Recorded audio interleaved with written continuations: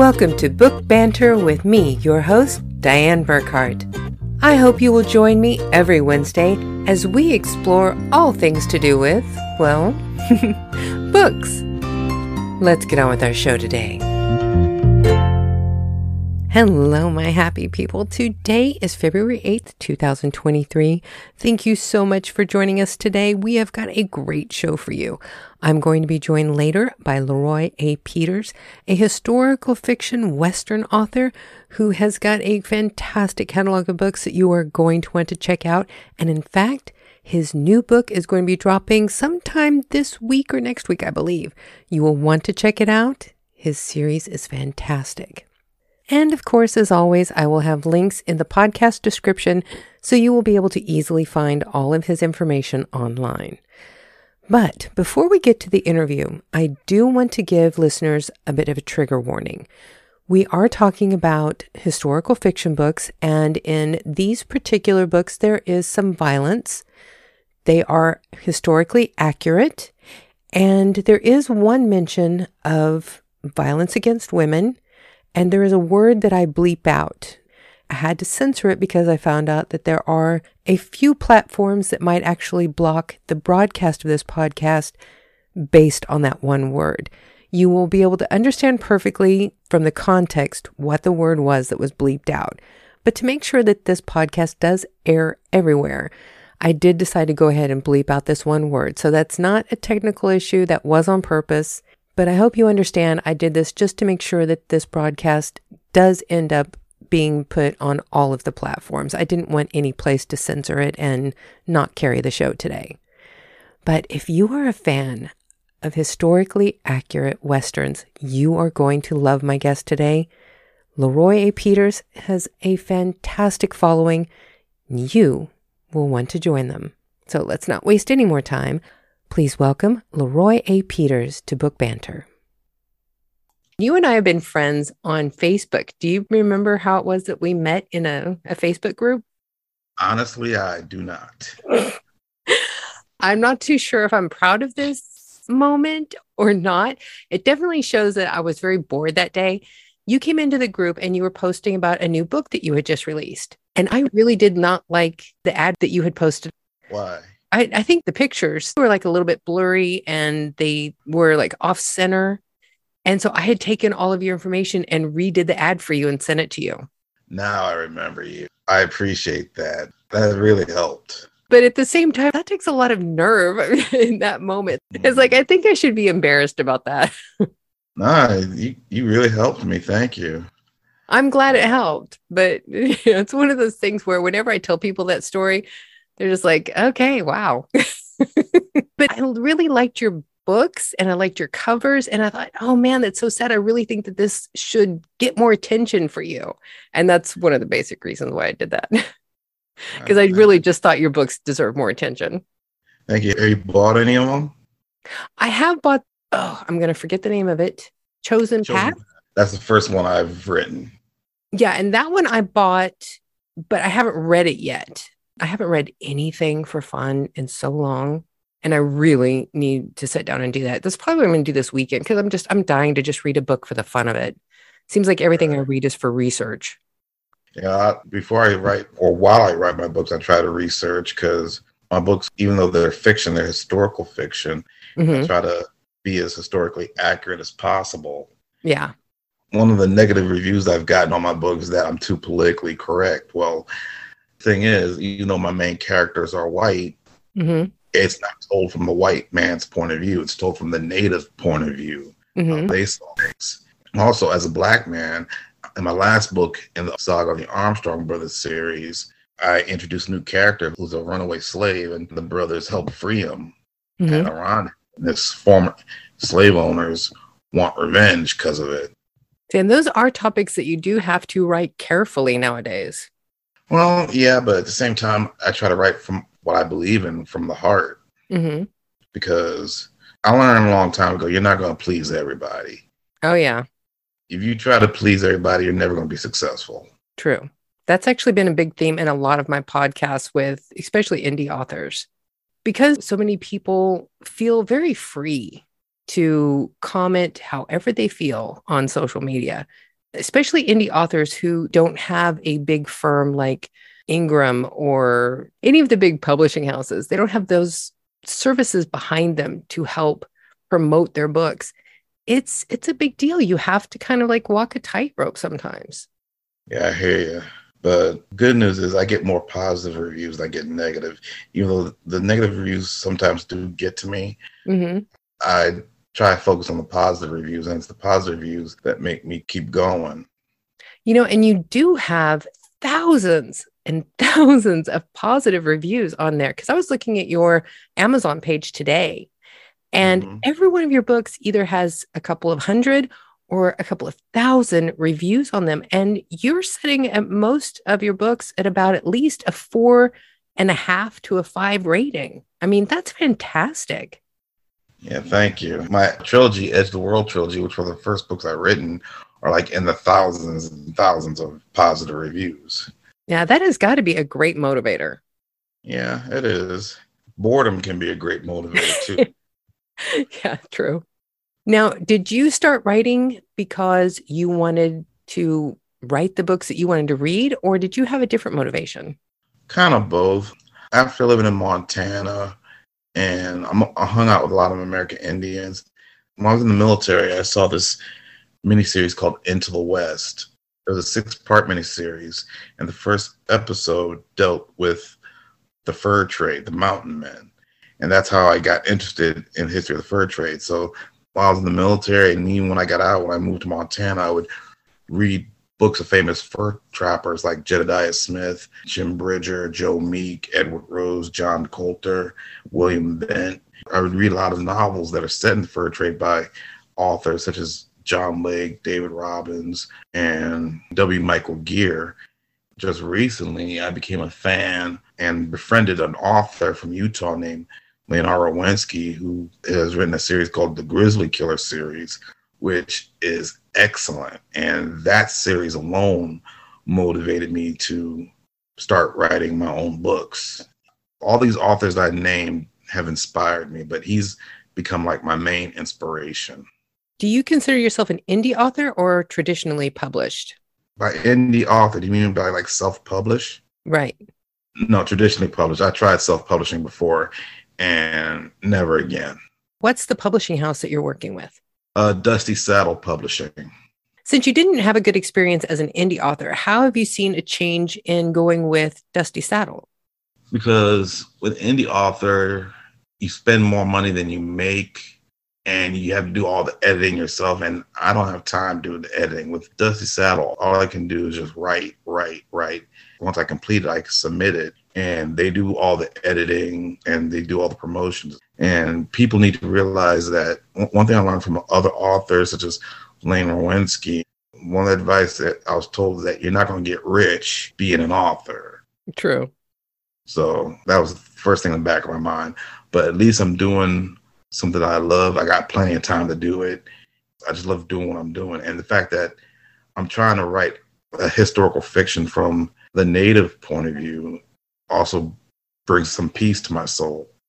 Yeah, I'm actually Cherokee, and I keep thinking about trying to pull more of my own heritage into it because the Westerns that I write are all set in the Kansas Territory, and it was after the Trail of Tears. So there is a large Cherokee nation that is just over the border.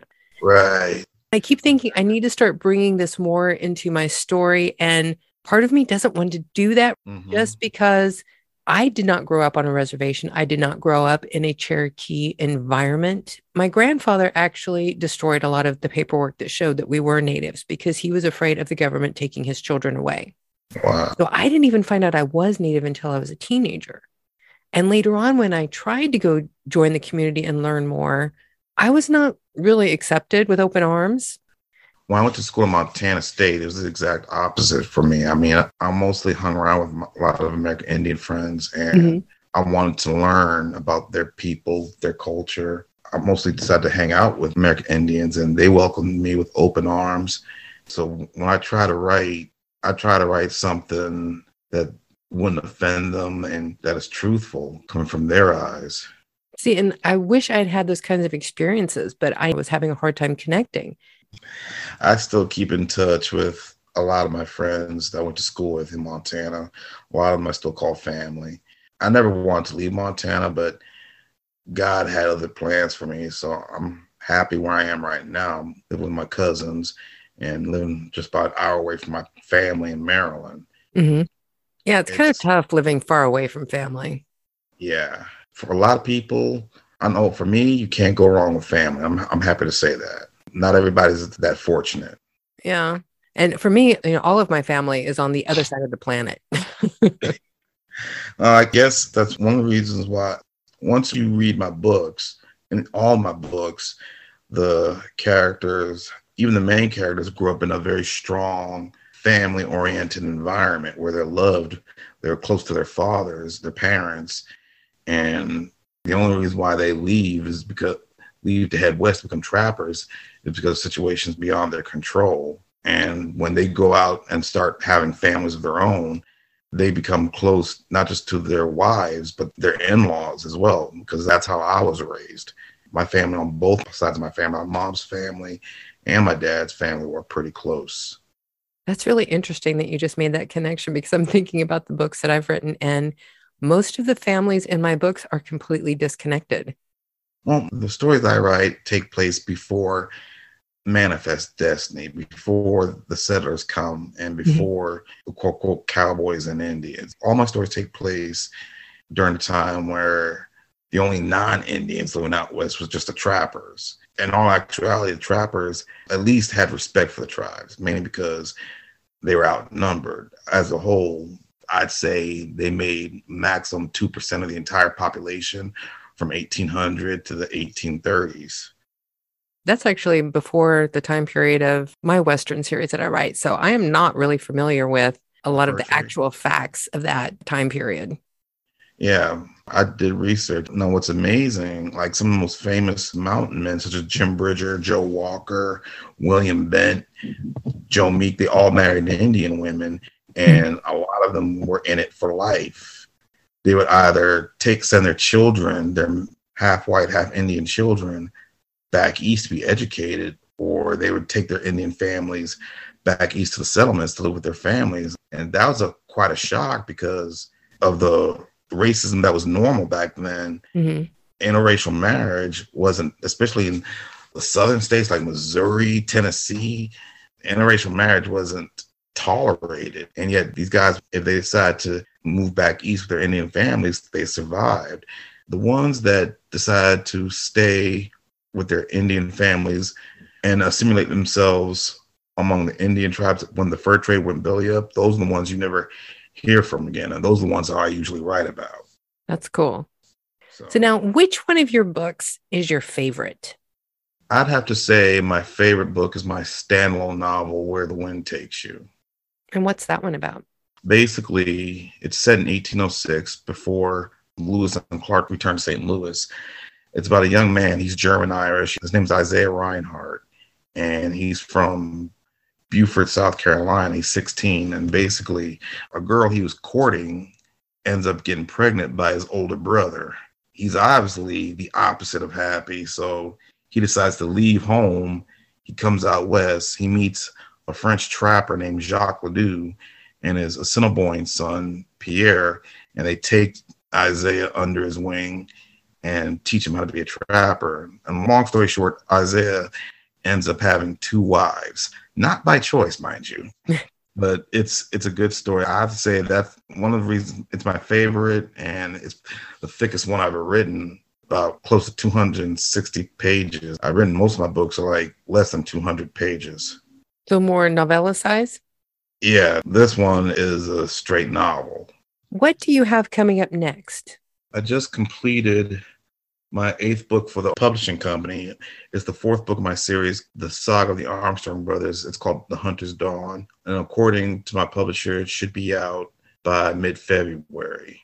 Oh, great, because this will be broadcast February 8th. So that will be just about the time people can start looking for it. And probably at the end of February, I'm going to start writing the fifth book in the series.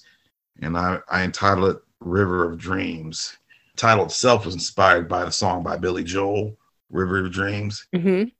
but the story itself has nothing to do with the song. I just picked the title for it because basically the brothers and their families are going down the river, heading back to St. Louis in 1834. And the Missouri River is a big river. So I haven't started writing anything yet, but I've already written down the synopsis. And I thought the title River of Dreams is a perfect title for the story I want to write.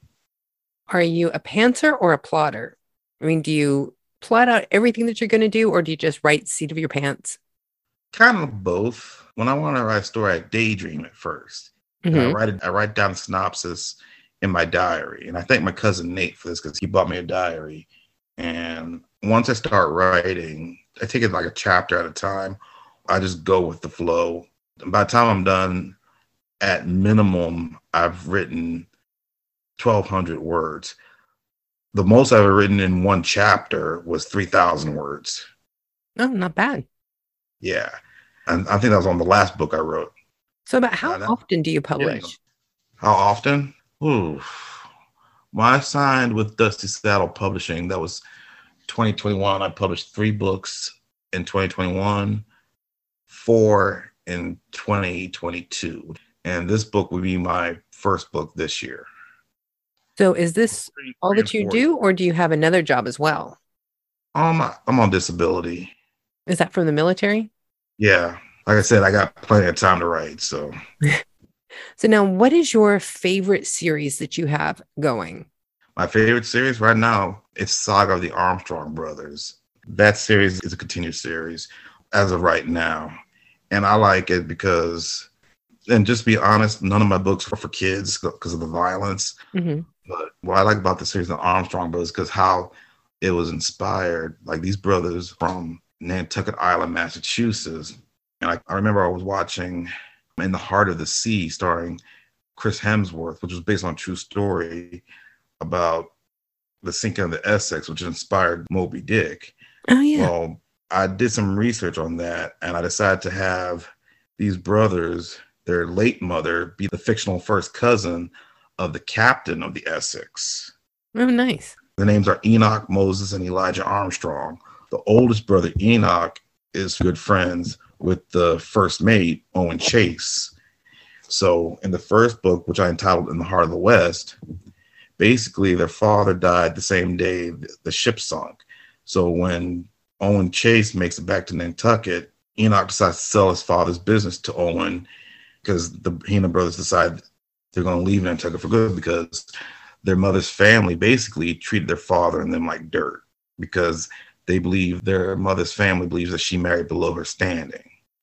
So it was the youngest brother, Elijah, who suggested that they head out west because he used to read a lot of stories about Lewis and Clark.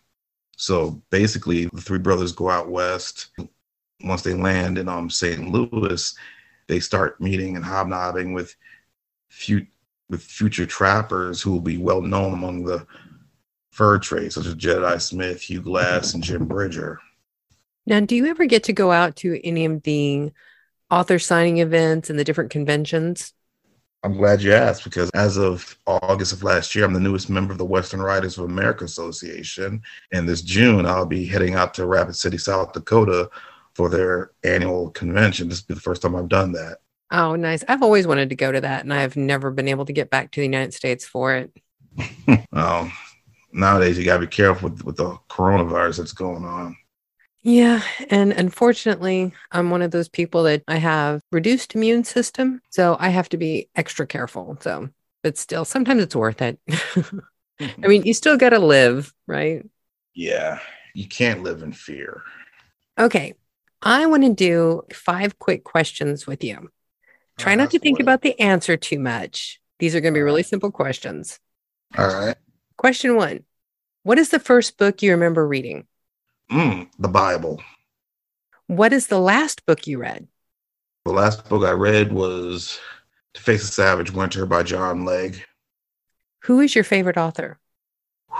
Wow. That's a tough one. Actually, I got 3. Okay. Number 1 is Lane R. Rowensky. Number 2 is David Robbins. And number 3 is W. Michael Gear. Why do you like those 3 authors? Like I said, I have a lot of authors who have inspired me to write, but what I like about those three authors, I like a little romance, and their stories have happy endings. Is there a book that you would like to read from? I could read the first book in the saga of the Armstrong brothers in the heart of the West. Chapter 1, Goodbye, Nantucket. The year is July 4th, 1821, in Nantucket Island, Massachusetts. I'm sorry to hear about your father, said Owen Chase. The second mate of the Essex whaling ship had returned to Nantucket almost a month before, along with 3 survivors of the ill-fated whaling expedition. On November 20th, 1820, an 85-foot white sperm whale had sunk the ship off the coast of South America. That same day in Nantucket, former whaler turned harpoon seller Aaron Armstrong died from pneumonia. He was buried a few days later next to his beloved wife, Marion Pollard Armstrong, by their 3 sons, Enoch, Moses, and Elijah. Enoch Armstrong, now 21, was good friends with Owen Chase. They were walking to his father's blacksmith shop that he had taken over since the death of the family patriarch. I thank you for your condolence, Owen, said Enoch. I'm sorry that you had to go through that hell. Owen Chase just shrugged. Your cousin George is going to catch hell for this, he said, assuming he corroborates my side of the story about what happened that day on the Essex. George Pollard was the captain of the Essex and first cousin to Enoch's mother, Miriam. However, Miriam's parents had disowned her for marrying Aaron, who was an immigrant from England and was considered beneath their wealthy standing. As a result, the Armstrong brothers were not very close to their maternal grandparents or anyone on their mother's side of the family. Enoch, for one, had nothing but contempt for them, for how they treated his father. I could care less about George, he said. Either way, my brothers and I won't be here when he returns. Owen looked at his young friend. You sure about this, Enoch? There's nothing for us here anymore, said Enoch. With both my parents gone, all I have are my brothers, and they are my responsibility now. That is no reason to sell your father's shop and pack up and leave Nantucket, said Owen. This is your home. It never felt like it, Enoch protested. We were born here, yes, but we were always treated like outcasts, just because our father was not from here. Owen thought for a moment and empathized with his friend. While he didn't come from a wealthy family, he, like the Armstrong boys, was born in Nantucket, but he too was of lower class. He felt it was truly unfair how the Pollards treated that side of their family as if they were the black sheep. The duo stopped at the blacksmith shop that Enoch's father owned. As the eldest brother and now head of the family, Enoch proposed selling the shop to Owen Chase and his wife not long after the former's return to the island. While Chase was planning on writing about the Essex sinking and its aftermath for the local newspaper, he felt that his friend's blacksmith shop would be a good investment for his family, and Enoch felt that he would be doing him a favor by buying it. Where will you and your brothers go? Asked Owen. Elijah has been reading about Lewis and Clark and their adventures out west, Enoch answered. I think west is where we will go. That's like half of chapter 1. That's great. I think that will give everybody a really good idea of your style. That's fantastic. Thank you. Much appreciated. What book would you recommend for somebody who's coming in new and has never read any of your books?